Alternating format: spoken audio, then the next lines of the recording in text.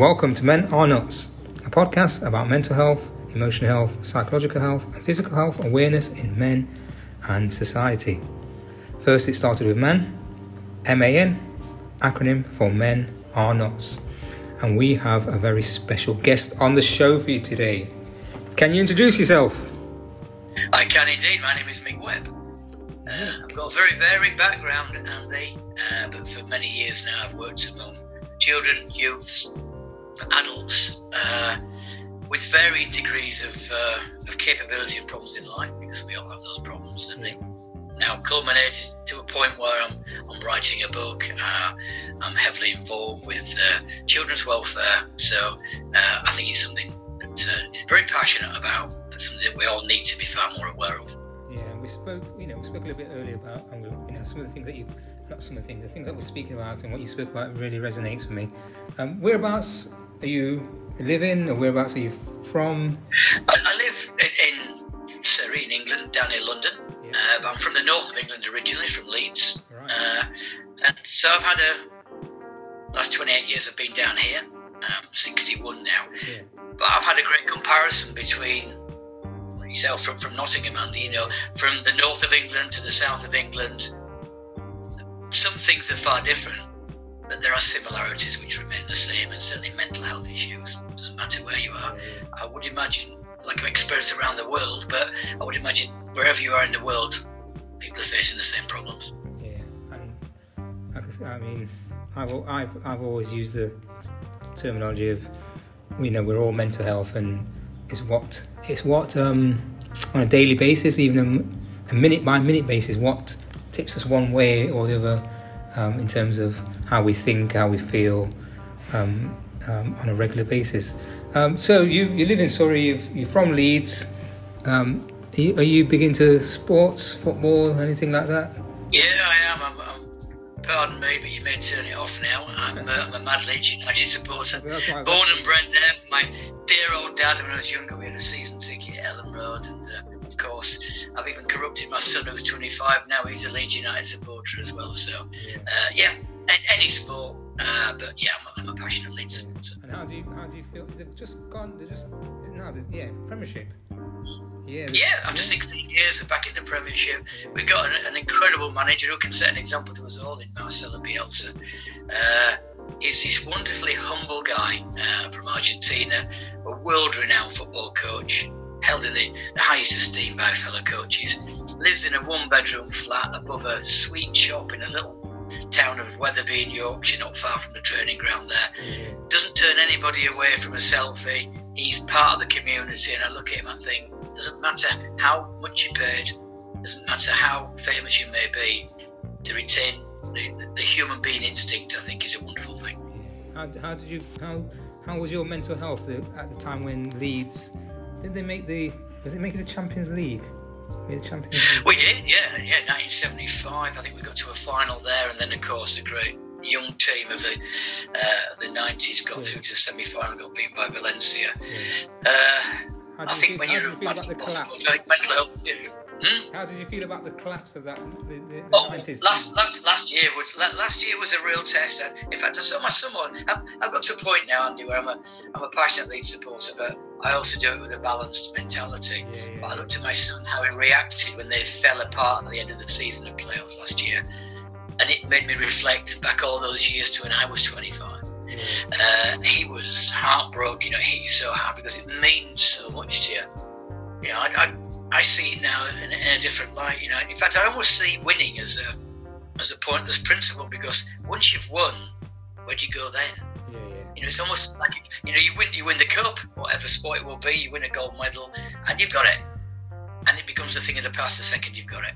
So I look at it now that life is a second to second principle now, where I just enjoy every second. So if they win, it's great. If they don't, I think I've learned the ability to move on for the next time, of which we've just had a goals. Yeah, and I just thought then when you said that obviously this would correspond with how we think as humans, and how we think is that you just said something there about when you've won it, you've got the medal, and then what what is the next thing? Is there another medal there? Do you know what I mean? I don't mean is a medal today and there's another medal tomorrow. That's it. Once you've won the medal, you've won it, haven't you? And you always... You are, yeah. And so... I think it's a great problem that people have had in life as well when you get these... I think Paul Gascoigne, the footballer, is a glowing example of that. You know, for a guy that suffers anxieties, often they can be fuelled by other abuse as well, sadly. He always felt the most comfortable in front of a big crowd, because that was his confidence. Even though it would terrify people in front of 50,000 supporters, he felt confident to do that. When that was taken away from him, so almost that point, you won your gold medal, you're gone now. And I think this happens in many things in life. Wherever you go, you've got an emptiness, and unless you can find fulfilment, that emptiness can become overbearing. Yeah, I just thought that because the other day when the team I support, Liverpool, they'd won the league, but there was nothing left to play for, and then there was a series of results where they just, you know, it wasn't like they were being complacent. It was obviously there's something in the human mind that just says, once I've won, what's next? There's not a strike. It's almost like you've got that burst, got that line. What's next? What's the next line? So yeah, it's interesting to talk about, you know, health. But then obviously you got the balance of the other side of you lost. How does the loss affect? The loss affects you. Is the loss bigger in a final or in the semi-final? Some people would say. Yeah, it's a chicken and egg scenario, isn't it? It's being asked, you know, which is a great loss, to get to a final and at least say you've got to a final. I think it's a looking forward to bit, which is probably the thing. Semi-final, you're quite excited, you're nervous, because if you lose there, you've lost with nothing to actually remember. The final, you can get there and lose, and you still can remember you being in the final. But I think in some ways, probably from a sporting perspective, the loss is greater, because you then at the final bit, you know, you've almost got that cup, that medal in your hand, and it's taken away from you. So you know, I see this in many walks in life, Andy. I see it in working environments. I think it was the old adage where men would retire at 65, they'd get the gold watch, and they'd drop dead the day after, because you'd taken away what they were used to in life. You know, you'd made such a swift chop. It's why I don't believe in retirement. You know, I'm a sports coach, so even though at my age I'm pretty fit in life, there'll be a certain point where I can't do that. It's why we run our other business, because I've got no intention of ever retiring from that. You know, because I can work that from a laptop, but as long as I'm fit to use a laptop, I can always operate it. I had this conversation with someone today. I don't like the word retirement. Retirement to me is the ending of something. If you don't have something to follow on from that, then it's just a desperate end to things. And I think men retired at 65 in those days, and many didn't live very long. It's where they could afford to pay pensions. Some died before because of the stress they were going through. Now, I think we live in a little bit of a feared world, a fearsome world, because of the virus situation now. But when you sit back and look at it, we have got more facilities, more technology to make life easier than ever. Yeah. I look around our house now, you know, I've got 2 grown-up kids, each here with their partner. My daughter and my son, he's got his girlfriend, she's got a boyfriend. I've got a 16-year-old who's just starting college. They've all got Netflix in the room. They've all got a TV in the room. You know, Jack, our son's got his PlayStation in there. Emily with their boyfriend's got their PlayStation in there. We've got facilities where we can keep ourselves entertained. But we don't want to immerse ourselves too much into that. You know, we've got to say, right, I've got entertainment. I can enjoy that film, I'm going to watch it now. But I've got to make sure I do something more natural as well. Yeah. So we've got the best balance in the world, but we don't allow ourselves to appreciate it. Yeah, it's almost like looking for the next best thing, like technology does. Technology looks for the next best thing, and we seem to be moving that way, not just as a technophobe. I mean, just as a human entity, we're just looking for the next best thing. And I think this virus thing and being indoors or whatever is really helped people, because it's made them think, you know what, I need to be outdoors. I need that balance. I need to be outdoors. I need to get a cycle. I need to. It's made them appreciate. It's funny how it takes something like that to make them really look, and you know, you could have said it to them blue in the face. You need to get outdoors. You need to get outdoors. You need to get some balance. Yeah. But then okay, kind of just fob you off. And next, this thing happens, and then all of a sudden they're thinking, you know what, I need to be outdoors. Because we're humans, we need to be connected to the planet, we need to be connected to the animals, the trees. It's all right being connected to your house, but that's not natural. Your house isn't a natural thing unless you built it out of a natural. Yeah. Do you know what I mean? So you've worked with children, young people, adults like myself. I've done a lot with. I've done a hell of a lot with over the years. How do you see things with mental health, and have things changed in terms of not the fact that mental health has changed, people's perspective or people's angle on it? What's your thoughts on it? I think we're more aware of it, but then we can be more aware of it perhaps because we have got this modern technology which thrusts all this information upon us. I think we're living in a world which is controlled under old ideals. I identify in my book the old 7-way plan that we used to follow, where you'd go to school, you'd find a job, you'd meet somebody, you'd get a house, get married, and kids go through to retirement. That was the old 7-way plan. And we're still thrusting that upon the younger generation, when actually all we're doing to me, and maybe controversial, we're extending education for most people to avoid them going on the unemployment register. I think we formed it that kids now have to go to study at college. A-levels will be. Not many go into apprenticeships. They don't pay very much, but not many do. So they go to there, and then as my daughter, who's 20 now, started suffering quite bad anxiety, mental health issues.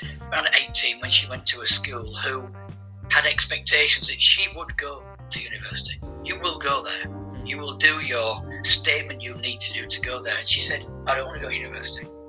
And she had a huge amount of pressure from certain people, staff within that college, to change her mind to such an extent we went down there. So this is where we start looking at modern mental health problems. People need to have an expectation of themselves. They need to have a pride to some degree in who they are. They need to have a character and an identity. Now, to me, and I've been around education, I'm a chair of governors at a local junior school, I've been a governor for many, many years. I start looking at the principle of education. I think where many mental health issues are commencing is there. We have a curriculum which is not identifying individuals. I would like to see, we've got a lovely head at our local primary school, and we often have much debate. I'd like to see every junior school with an allotment in it. So the kids who are not designed to learn by sitting at a desk can go and plant vegetables and go grow vegetables, get dirty, get wet, whatever. Pick those vegetables, and when those friends of theirs at lunchtime are eating those vegetables, wow, don't they feel special because I grew that? It's organic, doesn't it taste nice? Identify individuals, because I don't care who anybody is. I don't care the colour of the skin, the sexuality, I don't care anything. Provided they're good people, we need to identify them, Andy, as good people. Education isn't doing that now. So we push them through this funnel where they're learning stuff which perhaps isn't useful in the future. And then we force them to go to college to study things which normally has to be studied in line with the balance of the college. My daughter went to study a couple of different subjects, and you can do that, but you can't do that one because we can't do it at the same time. Okay. Then we push them through expectation to university. There's only one reason why people should go to university, and that's to find a very useful qualification. We need the doctors, the scientists, the nurses. We need these people out there. What we don't need is the 85% of people that run up a massive amount of debt before they've even left university, regardless how they say they're going to pay it back. So they've lived through to 23, 24 years of age with an expectation which hasn't been theirs. They don't have a personal identity. The creativity which is inside everybody, they don't get a chance to express it. And then we wonder why we're in this pressure cooker environment where mental health issues are becoming more and more prevalent. The saddest fact was it men 18 to 40, the greatest killer is not any disease or illness, it's mental health issues, it's suicide. Suicide, it is. We're doing something wrong, and then we throw them off the end, a bit like somebody in the army, a guy or girl in the army. They get to their 20 years and then they're out. You wonder why they get PTSD. It's not even let's recondition them, it's about giving them other opportunities and other options. And I think we have a younger generation coming through now who are suffering horrendously. They've followed that 7-way plan, they've been given promises the whole way through, and then they get their bit of university degree paper. The thing that triggered me writing my book was the amount of lovely guys and girls that I used to go see who were sat on a supermarket checkout. I'd have a chat with them, it was nice that it was going through, and they'd all have a degree. And I would say, why are you on a supermarket checkout? And they would often say, well, they've told me it will look good on my CV. And I would often, sadly, be honest and say, I'm sorry, it doesn't look good on your CV. That's not against you. Why it doesn't look good on your CV is you've been let down by a system that has given you a promise of getting a degree, which could be a passion, which A, you'll never use, and B, won't serve a useful purpose for you with a debt behind it. So I think mental health issues, yes, are prominent. Long answer, sorry, Andy, but I think mental health issues are now very prominent now because it starts at the child. Often these children are thrust into nurseries at 6 months of age. They've not got that wonderful parental bonding.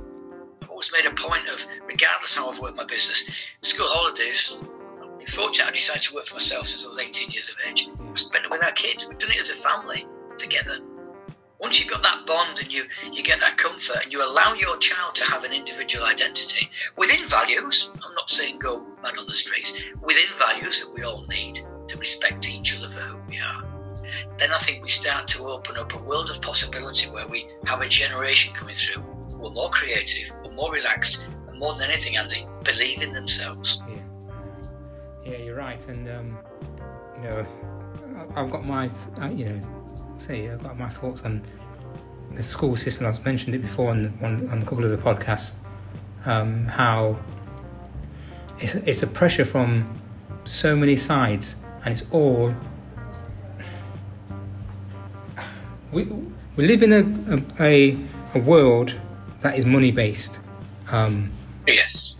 Very heavily. I'm not saying, someone might say, oh well, we need it because you need to, how are you going to pay your rent and how you do blah, blah, blah. The bottom line is, what I'm trying to say is, those things then culminate in added pressures to people's lives. So, for instance, like you're saying there, what you're saying there stems from things like the government putting pressure on, governments or whatever, putting pressure on say the schools, because they've created a league table. And a league table, and I always, for years I thought, oh God, the league table. League tables, that's what you have in sports. A league table, you know what I mean? Who's on the top?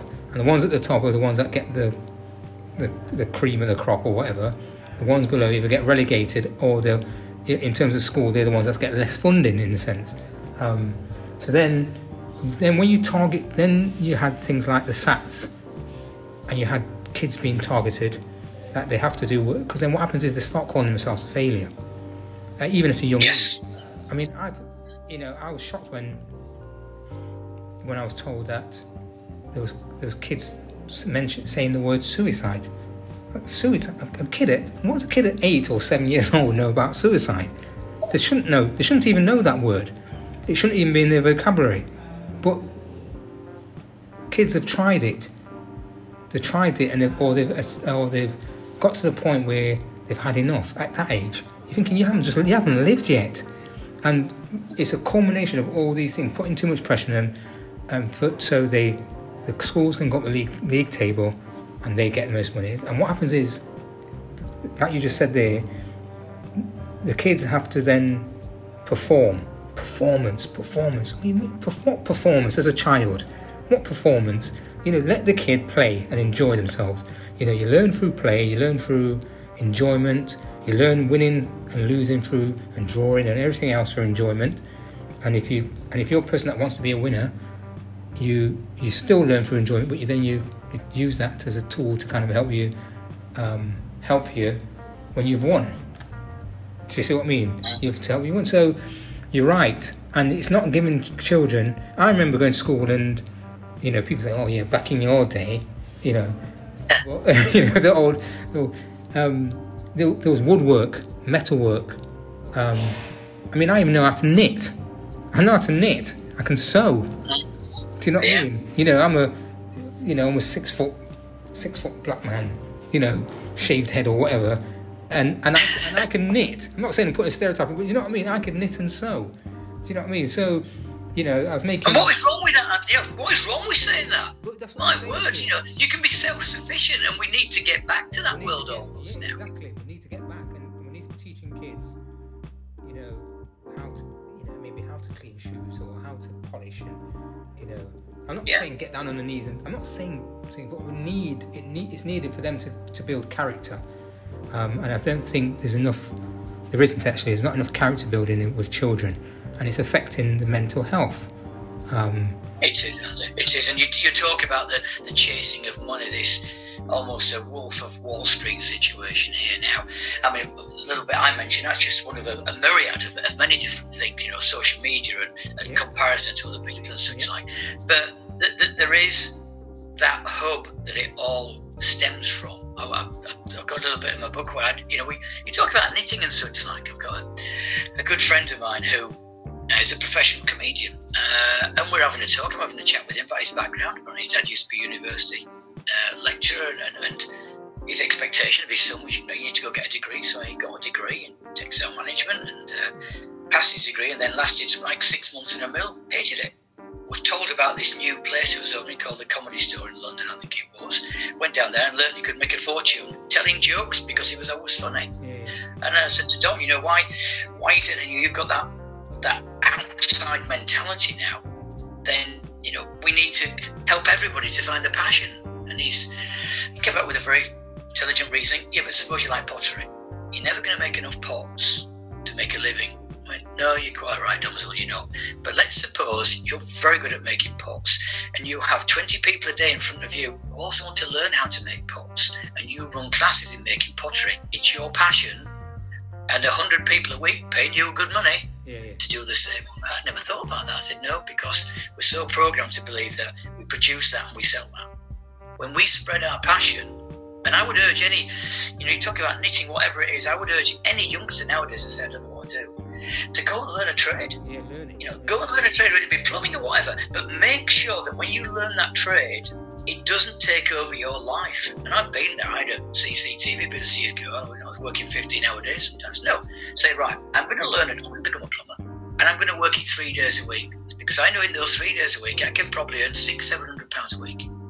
And the other 4 days, I'm going to start doing something which is my passion. I don't know if it's pottery or whatever else it is. And I'm going to find a way to turn my passion into a business that I'll enjoy.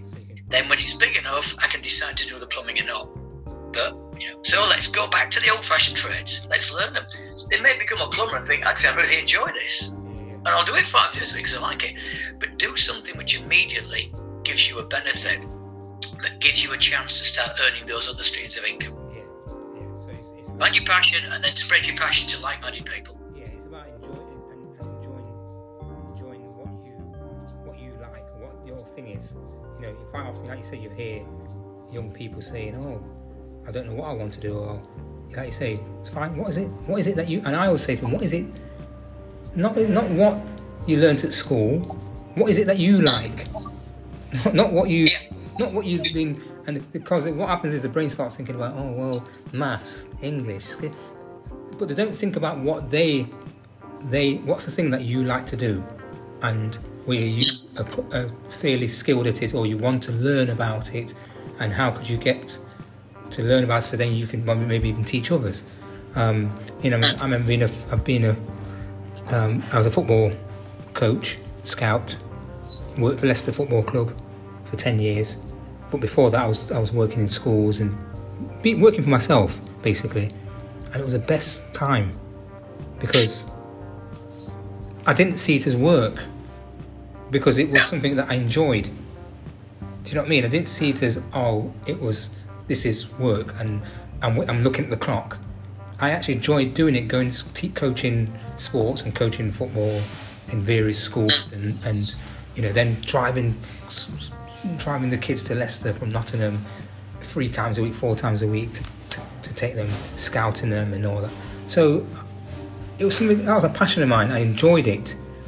I worked for the Not Schools FA, and even on a Saturday taking the kids to Leeds and East Riding and all that sorts of playing against these sides. And for me it was a passion, and my mental health was at a level. It was maybe if I lost, I'd be thinking, oh, why did we lose?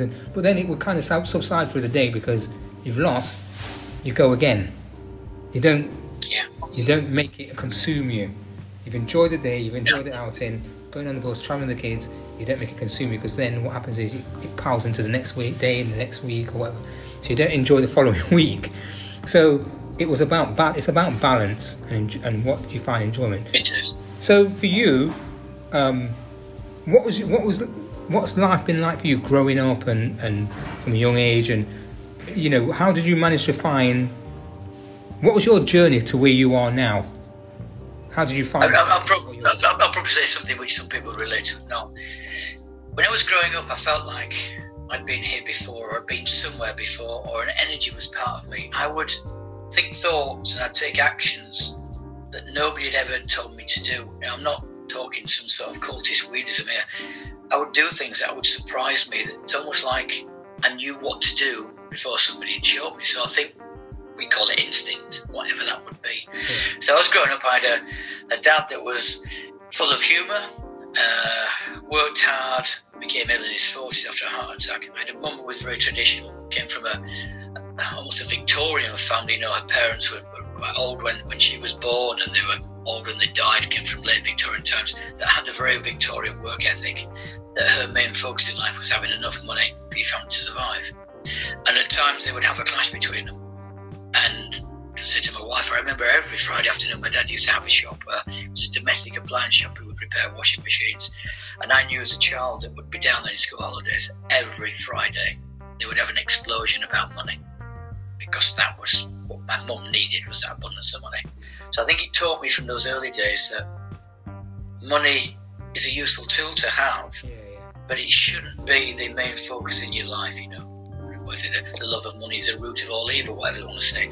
Money is not evil in itself, it's how people manipulate it, adapt it, depend on it, which is the important thing. So I was brought up in a stable background, I love my mum and dad dearly. My brother was a lot older than me, 8 years older than me, so he was always that almost half generation away from me. I was treated very well as a kid. Had a very happy childhood. But a very strange thing, I started junior school. It was in a small village schools outside Leeds. My mum said, he's coming for lunch then. So I started my first day at 5 years of age, came up from lunch, went, oh, that was good, Mum, what am I doing tomorrow? And she said, oh no, do you not understand? You now have to go to school and keep going to school. I thought my half day was it, apparently, at 5 years of age. I quickly, and I don't know what it is, and I relate to this in my book, there was something about school that I had an instinct that I didn't like. Just didn't like it. And I was a natural sports person. I loved my sport.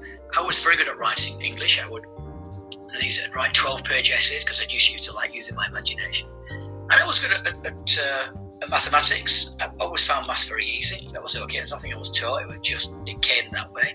And debating things. So at junior school, I was always known as the guy who could do his maths. But actually, Friday afternoon debate time, I'd always get involved in it because I find people fascinating and different opinions. So already at junior school, I'd established this sentiment that something about education didn't feel right to me. And almost from day one, I will use the word detest. I detested education. I can't tell you why. It wasn't aimed at certain teachers, all right, but it wasn't aimed at anyone in particular. It just didn't feel right. So I went to a secondary school, which was 12, 15 miles away from home. We had to go by bus. On my final day at school, everything finished at lunchtime, but the bus didn't go home till 3:45. Well, I walked home. The bus was turning up in the village as I got there. I couldn't wait to get out of the place because I felt like I was being told what to do.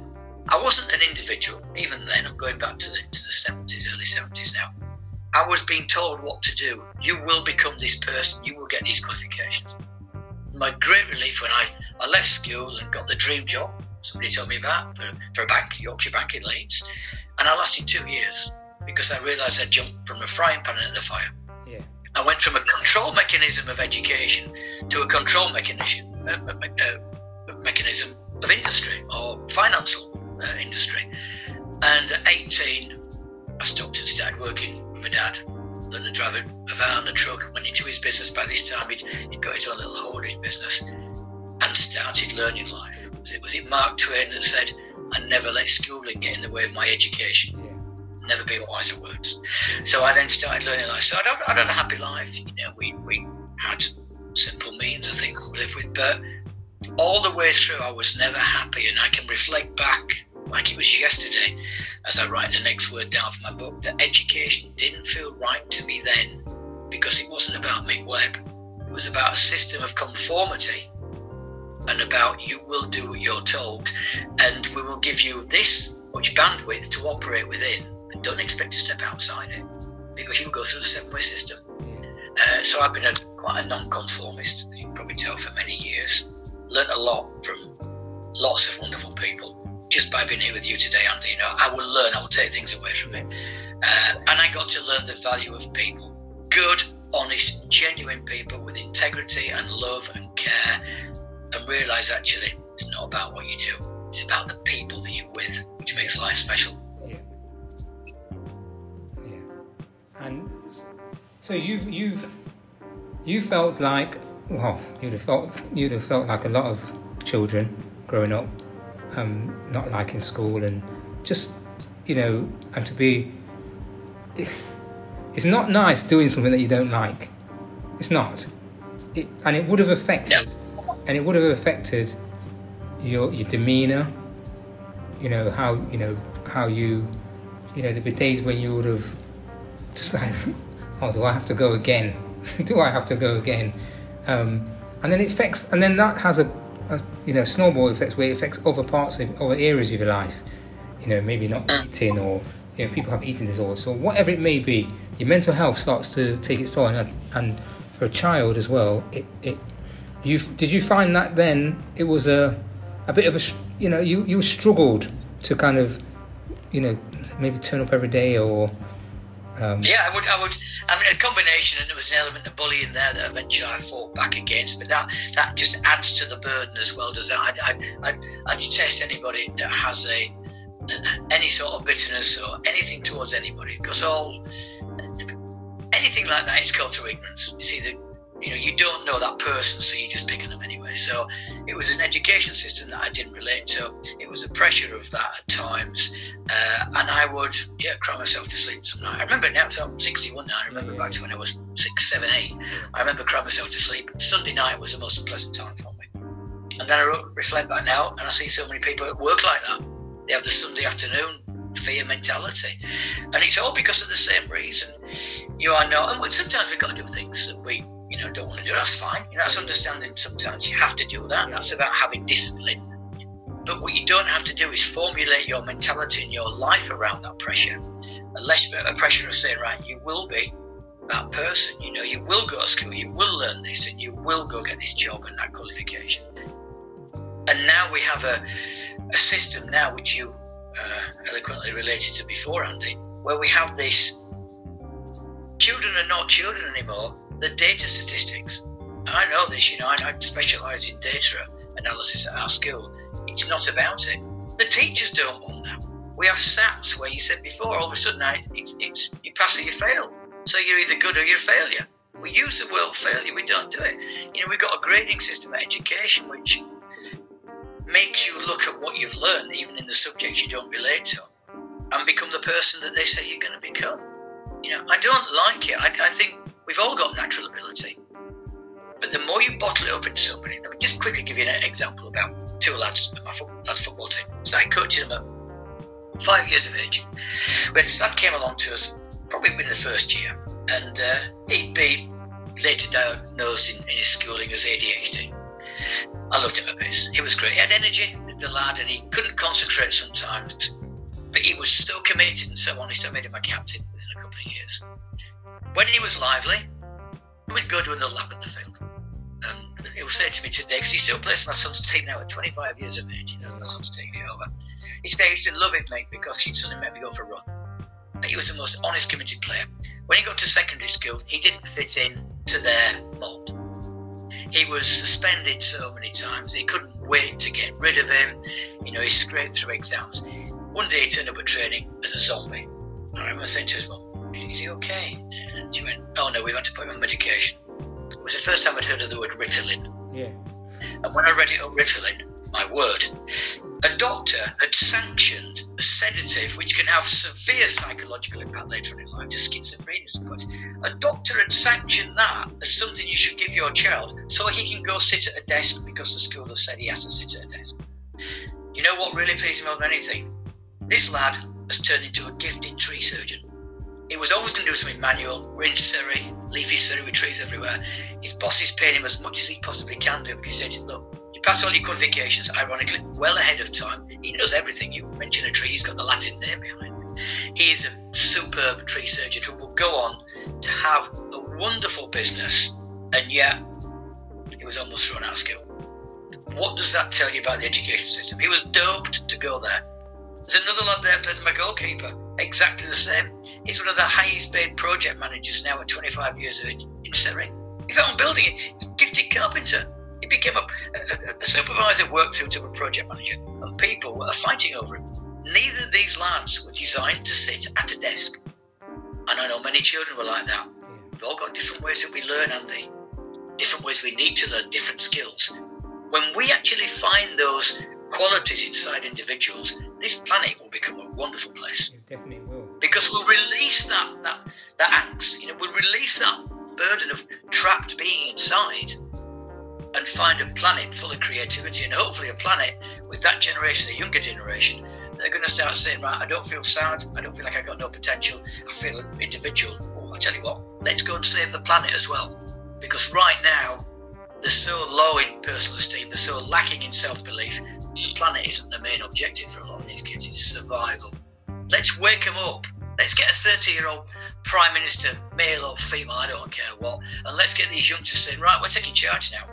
Let's make this world worthwhile to live in. And then we might have a future which it has less mental health issues, has more happiness, more appreciation, more value, that gets on better together, that doesn't have prejudices, that reflects upon everybody for who they are. Because when you make people content and happy, it's amazing how they're responding other ways. They're not looking to blame everybody then, their circumstances. They're more there to help people. And I think we're at a metamorphosis in this planet, Andy. And I think we need to be. I dread it when I hear politicians telling us to get back to the old way. Please don't tell us to do that. Let's move forward to the new way. Let's give them a future. And you can hear your passion. Obviously, that's years and years of and your experiences and your thoughts and what you've seen. When you said that word, God, I hate that word. Ritalin. Oh, because it's word by association. We know words are very powerful. I've said this many times on the podcast. Words are very powerful, and words create spells. And that word, it just brings up so much. Like I said, I've worked with kids. I work with children from 3 years old upwards in various environments, and gosh, I'm like, when you said it, I thought, oh no, not again. It brings up things. I mean, I've had experience with kids, with the children. I've been with them, for the week or how many months or whatever, and the parents are struggling to cope or whatever.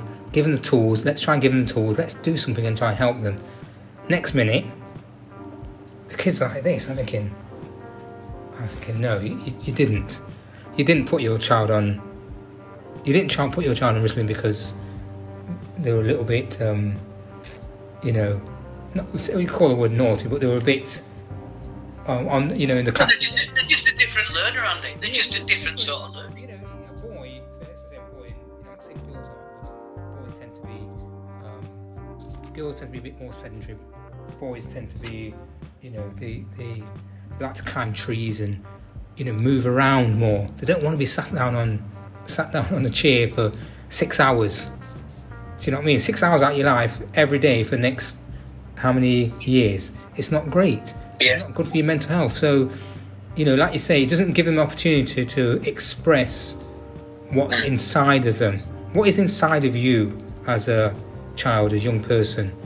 And quite often, like I say, when they get to teenage age, they're forgotten or they don't know. And it's almost like you have to be the advocate to kind of pull it out of them. You kind of have to. You need to be you need to be that person, not just as a father, because even if you're a father or a mother, sometimes you can't pull it out of them. It might need somebody outside, because they've become conditioned to think, oh well, yes, you've got my best interest at heart, but maybe I need to hear it from somebody else. Maybe I need to hear it from this person, or do you know what I mean? They kind of get because they've been channeled to only hear information from the teacher or whatever it is, and they haven't been. I always said this, that I say this to people quite often, that you could be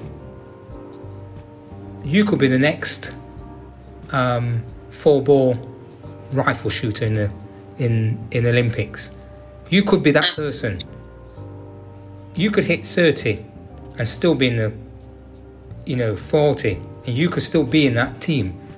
And we're talking. You were talking about age and what we can't do at a certain age. Obviously, you couldn't be. I'm not saying you couldn't, but you couldn't be a footballer. Running around all over the place with 28-year-olds or whatever in a professional game. But you could be a 4-ball rifle shooter if your eyesight's good and your arm's steady at 40 years old. So it's about bringing those things out, and sometimes we have those. I think I'm giving that analogy of the Olympics, because quite often you do have people who are a bit older that are following a passion in the Olympics. Somebody who's a mailman, but because the mailman being a mailman pays them, they can still do a sport, something that they love, and they might coach kids with it. After they've done mental health is very, very important. So for you, what made your passion? Obviously, there's a passion there. How did you find your path to then be working with young people, and how did that come? Did it come to you? Did you go looking for it? No, I think it was almost accidental in some ways. I think because I've always had this probably childish mentality. I've always got on with kids pretty well. I can come down to their level rather than coming up to mine.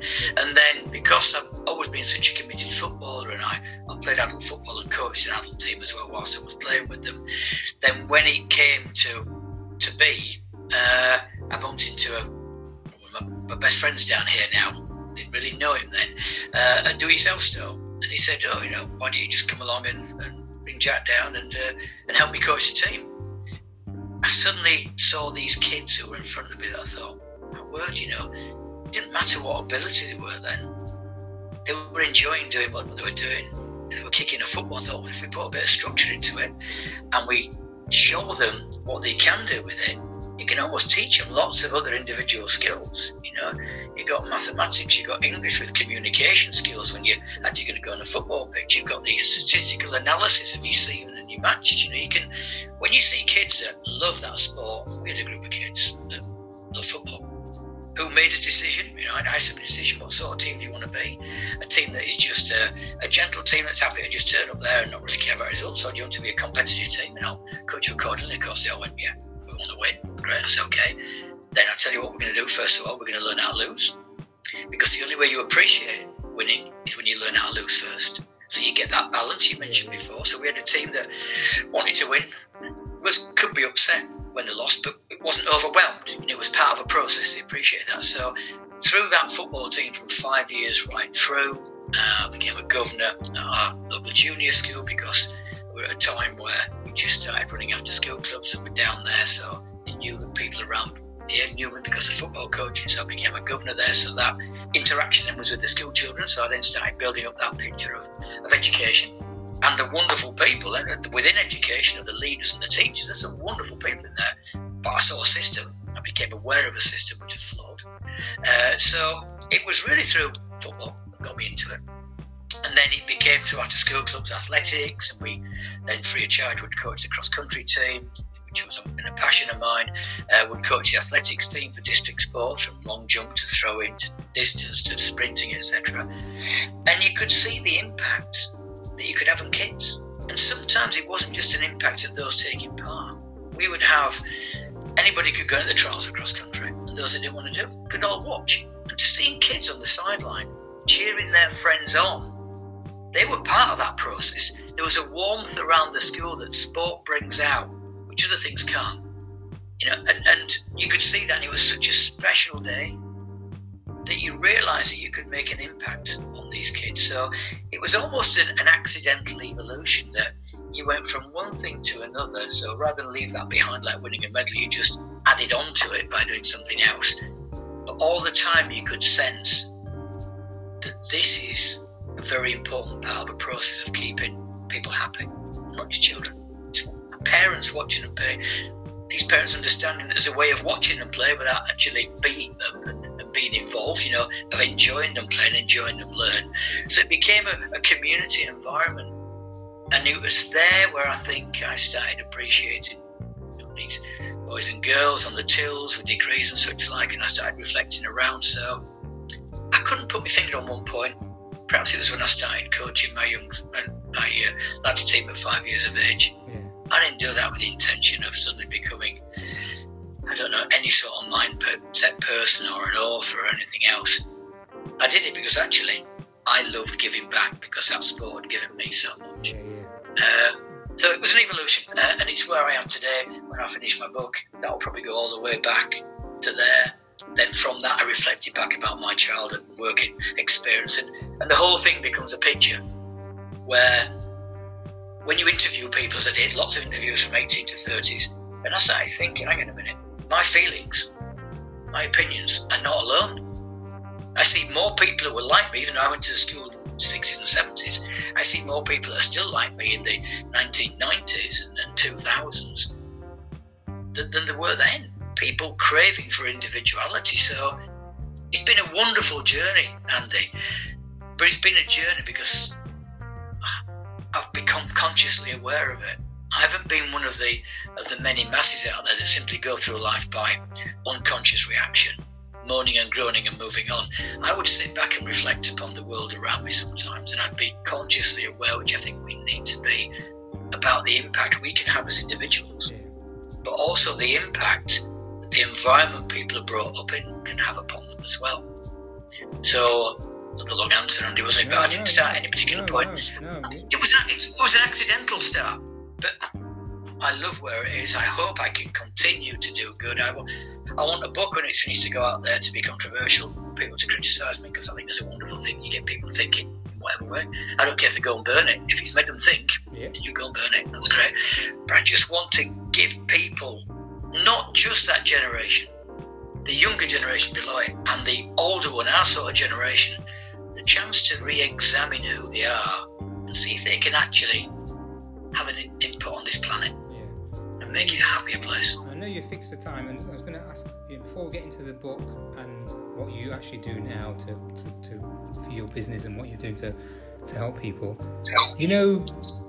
I often mention, because I like to know from people, their coping mechanism. You spoke about your coping mechanism to deal with, we'll call it trauma, bullying, and trauma of going to, dare I say it, trauma of going to school, because it is a trauma. I'm laughing, but it's a trauma. When I'm laughing, I'm kind of going, yeah, wait a minute, it is a trauma. For some people, that would be a trauma to go to school. Some kids might enjoy it. So we say enjoy for someone who likes it, but we don't say trauma for someone who doesn't. We never say that. No one ever says that. No one ever says that. They always say, oh no, go to school, or oh, you didn't have a good time at school. They never say it's traumatic. They say another person over here is happy to go to school, but never ever say traumatic. So what I was going to say to you there, you, as a child, you said you used to cry. How, as an adult, when things things will affect us as an adult, we're human beings, whether it's death, something to do with our children, or even dropping a glass of milk or whatever. Do you know what I mean? What are milk comes in a bottle now, but do you know what I mean? What are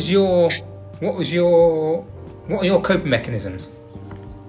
I think now, obviously, when you're younger, you don't have a coping mechanism. You just react. You get upset, and if you get upset to a deep degree, then that's where you can get problems. My upset and bullying became anger, and I fought back. That's why I was shocking. I'm not proud when I look back in a football picture. I was a competitive footballer, but I was horrendously indisciplined. You know, I must have been a referee's nightmare. Sent off 10 times because I'd had that. Never for doing something bad to them, but if they did something to me, I would retaliate. Yeah. And I think that was because I was still fighting. You know? Now, I read a lot of books. There's some wonderful gurus out there. I'm happy with myself. I'm really, really happy with myself. I've got the most beautiful wife inside and out. I've been together for 28 years now. Brilliant. Who has had problems. You know, she had severe anxiety issues, was agoraphobic, would even struggle to go 300 yards to get the kid from school. We'd set off to the supermarket and she'd be bashing the dashboard to turn around and come back again. She was in a dark place. But she's also my strength, because I've seen how she has had to go through that, and still in the back of her mind it'll be there. So my wife has always been a strength. Our kids, we're a family unit, and I think being a family unit, having kids, are not there to think, you know, you get some parents that the kids would go on the first school trip. We would be beaten up over it. We couldn't wait for them to come back. They'd be waving off saying, I can't wait for them to go. Can't wait for them to go. You know, 25, his girlfriend lives here with us. Do we worry? No, love it. M's 20, boyfriend's been with us for 2 years. Love them a bit. Great. You know, and Maddie's 16, still here. I actually love that. That gives you a warmth, and if there can be such a thing as a coping mechanism, it can be there. But I actually quite like a consciousness now. I like to think if somebody doesn't like me, that's their choice. I don't get upset about it. If somebody goes into a blame mentality, then I see why that is. It's people fighting and getting back.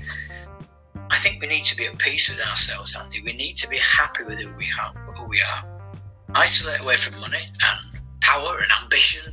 Let's just become very happy people with who we are, and let's open up that vibration and that frequency to come in, attract the right sorts of people. I think my coping mechanism is silence sometimes.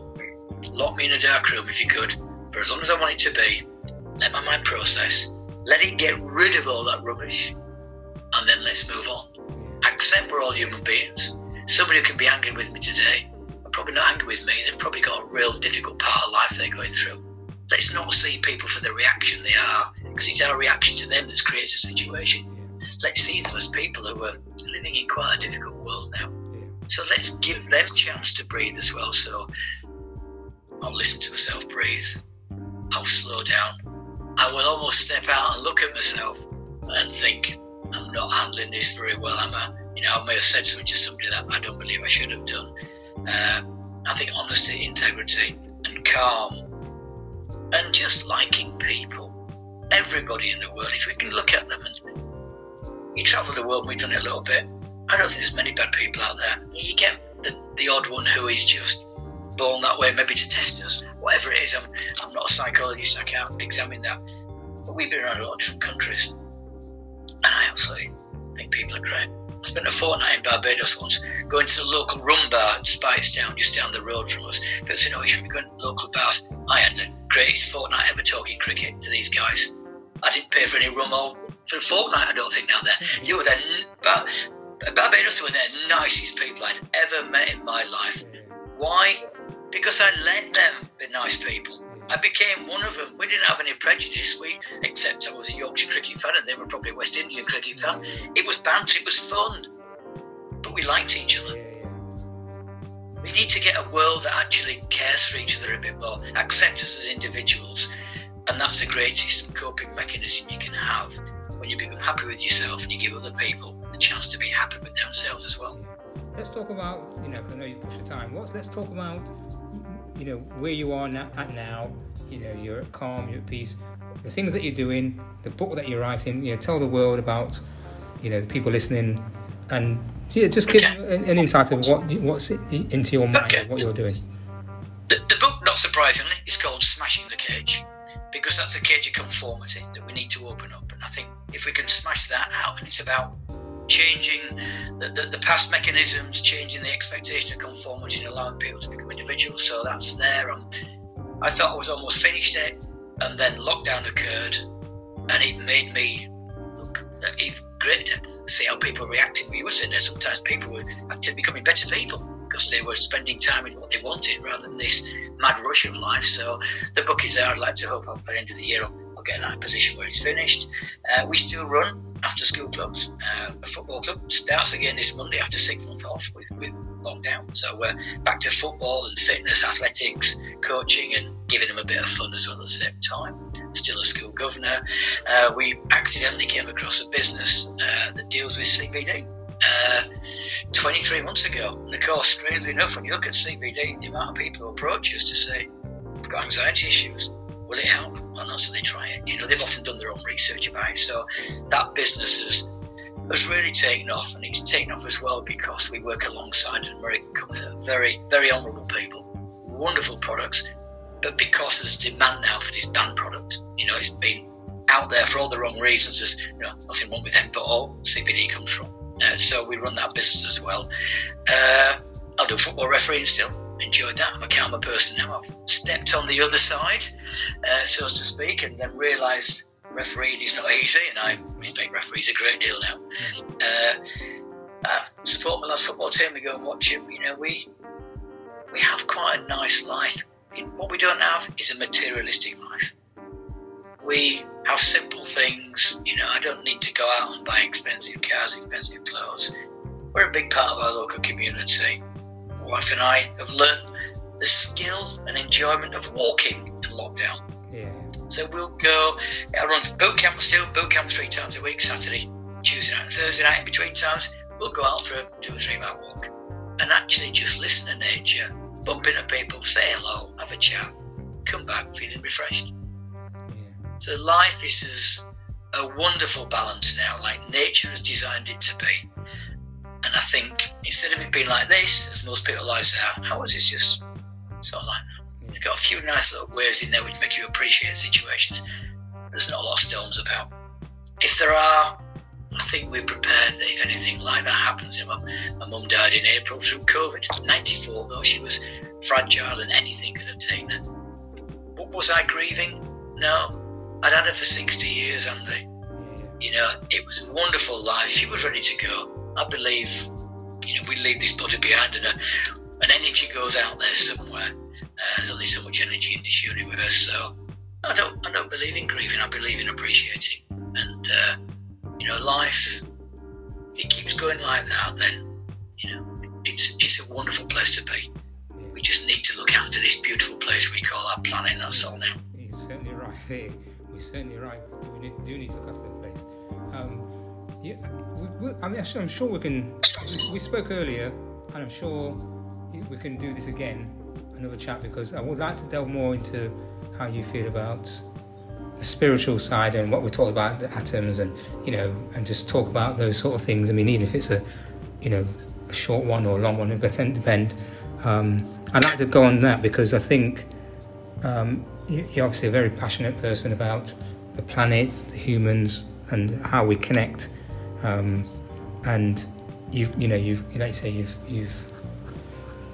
the mental health side of human beings needs to be changed. Communication, people talking more, people opening up more. What would you say to somebody out there that maybe young person, old person, and just a person struggling with mental health, their mental health, physical health, someone who's gotten injured and they're trying to make their way back up. What would you say to somebody out there to kind of inspire? I would. Interesting question, isn't it? It's an in-depth question. I would try and take them out of their pretense of a human body to start with. I'd try and find out who they were to start with, why they were feeling like they were, which is not an easy question, but it's only when we find out who they are, when we find out what their frustrations are, when it's a long-term injury they can't get around, why that sentiment is. There's no magic question to ask them. I think it's about the thing about a coach or a teacher. This Victorian mental attitude of teaching is sit down and shut up, I don't know who you are, is not what happens. You have to build a relationship with people, and the people you get respect from is those people you build a relationship with that respond to you. I think speaking to somebody who had those problems I would say I wouldn't want to just speak to them once. I'd want this to be the start of a journey where we can discover each other, we can exchange ideas, you can get to find out who you really are. Because when you're in that dark place, that pit of despair, you see nothing but darkness, nothing. And somehow we've got to help shine a light into that. And we'll only shine a light into that by them actually opening up and looking at themselves and genuinely, honestly having that consciousness to think, right, why am I here? What do I want to be? Because everybody's got something inside them that they want to be. They'd be an ice hockey player or an astronaut. They've all got something inside them that they want to be. And I think it's the greatest thing we can give them is self-belief. That doesn't happen with one question. It happens with a process. Not of analysing their cognitive thoughts and such like, of actually just this. I had a girl on the phone a while ago. She canvassed me on the telephone about Greenpeace. And we ended up just having a lovely chat, and she had been recorded. I probably got the sack at the end of it. And the poor girl was crying at the end of it. And I went, I haven't spoken to you to make you cry. She said, it's not tears. She said, I feel so happy that somebody's actually talked to me about it. I asked her what she'd love to do. I forgot what it even was now. I said, well, then go and do it. But I can't. Why not? And this conversation for 20 minutes should have been a campus conversation. I didn't sign up for Greenpeace.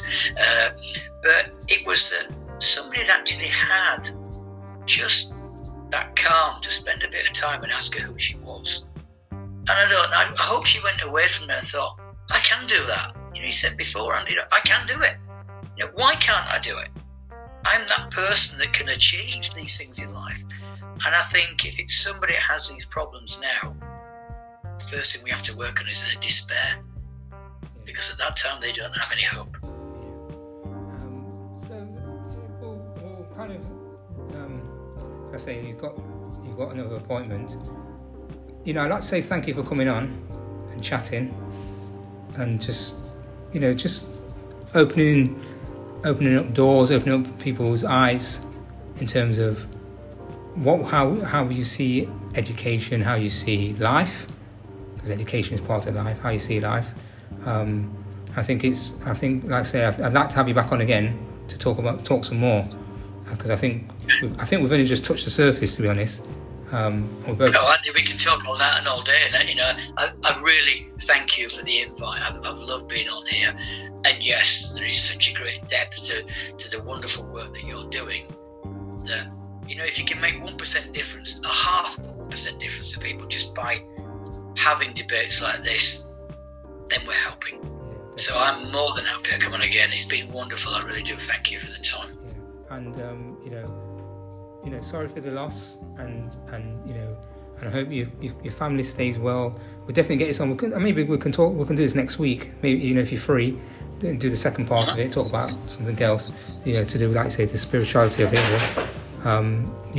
It's been brilliant having you on. Thank you very much, Andy. It's been a pleasure. And that was Men Are Nuts. Speak to you soon.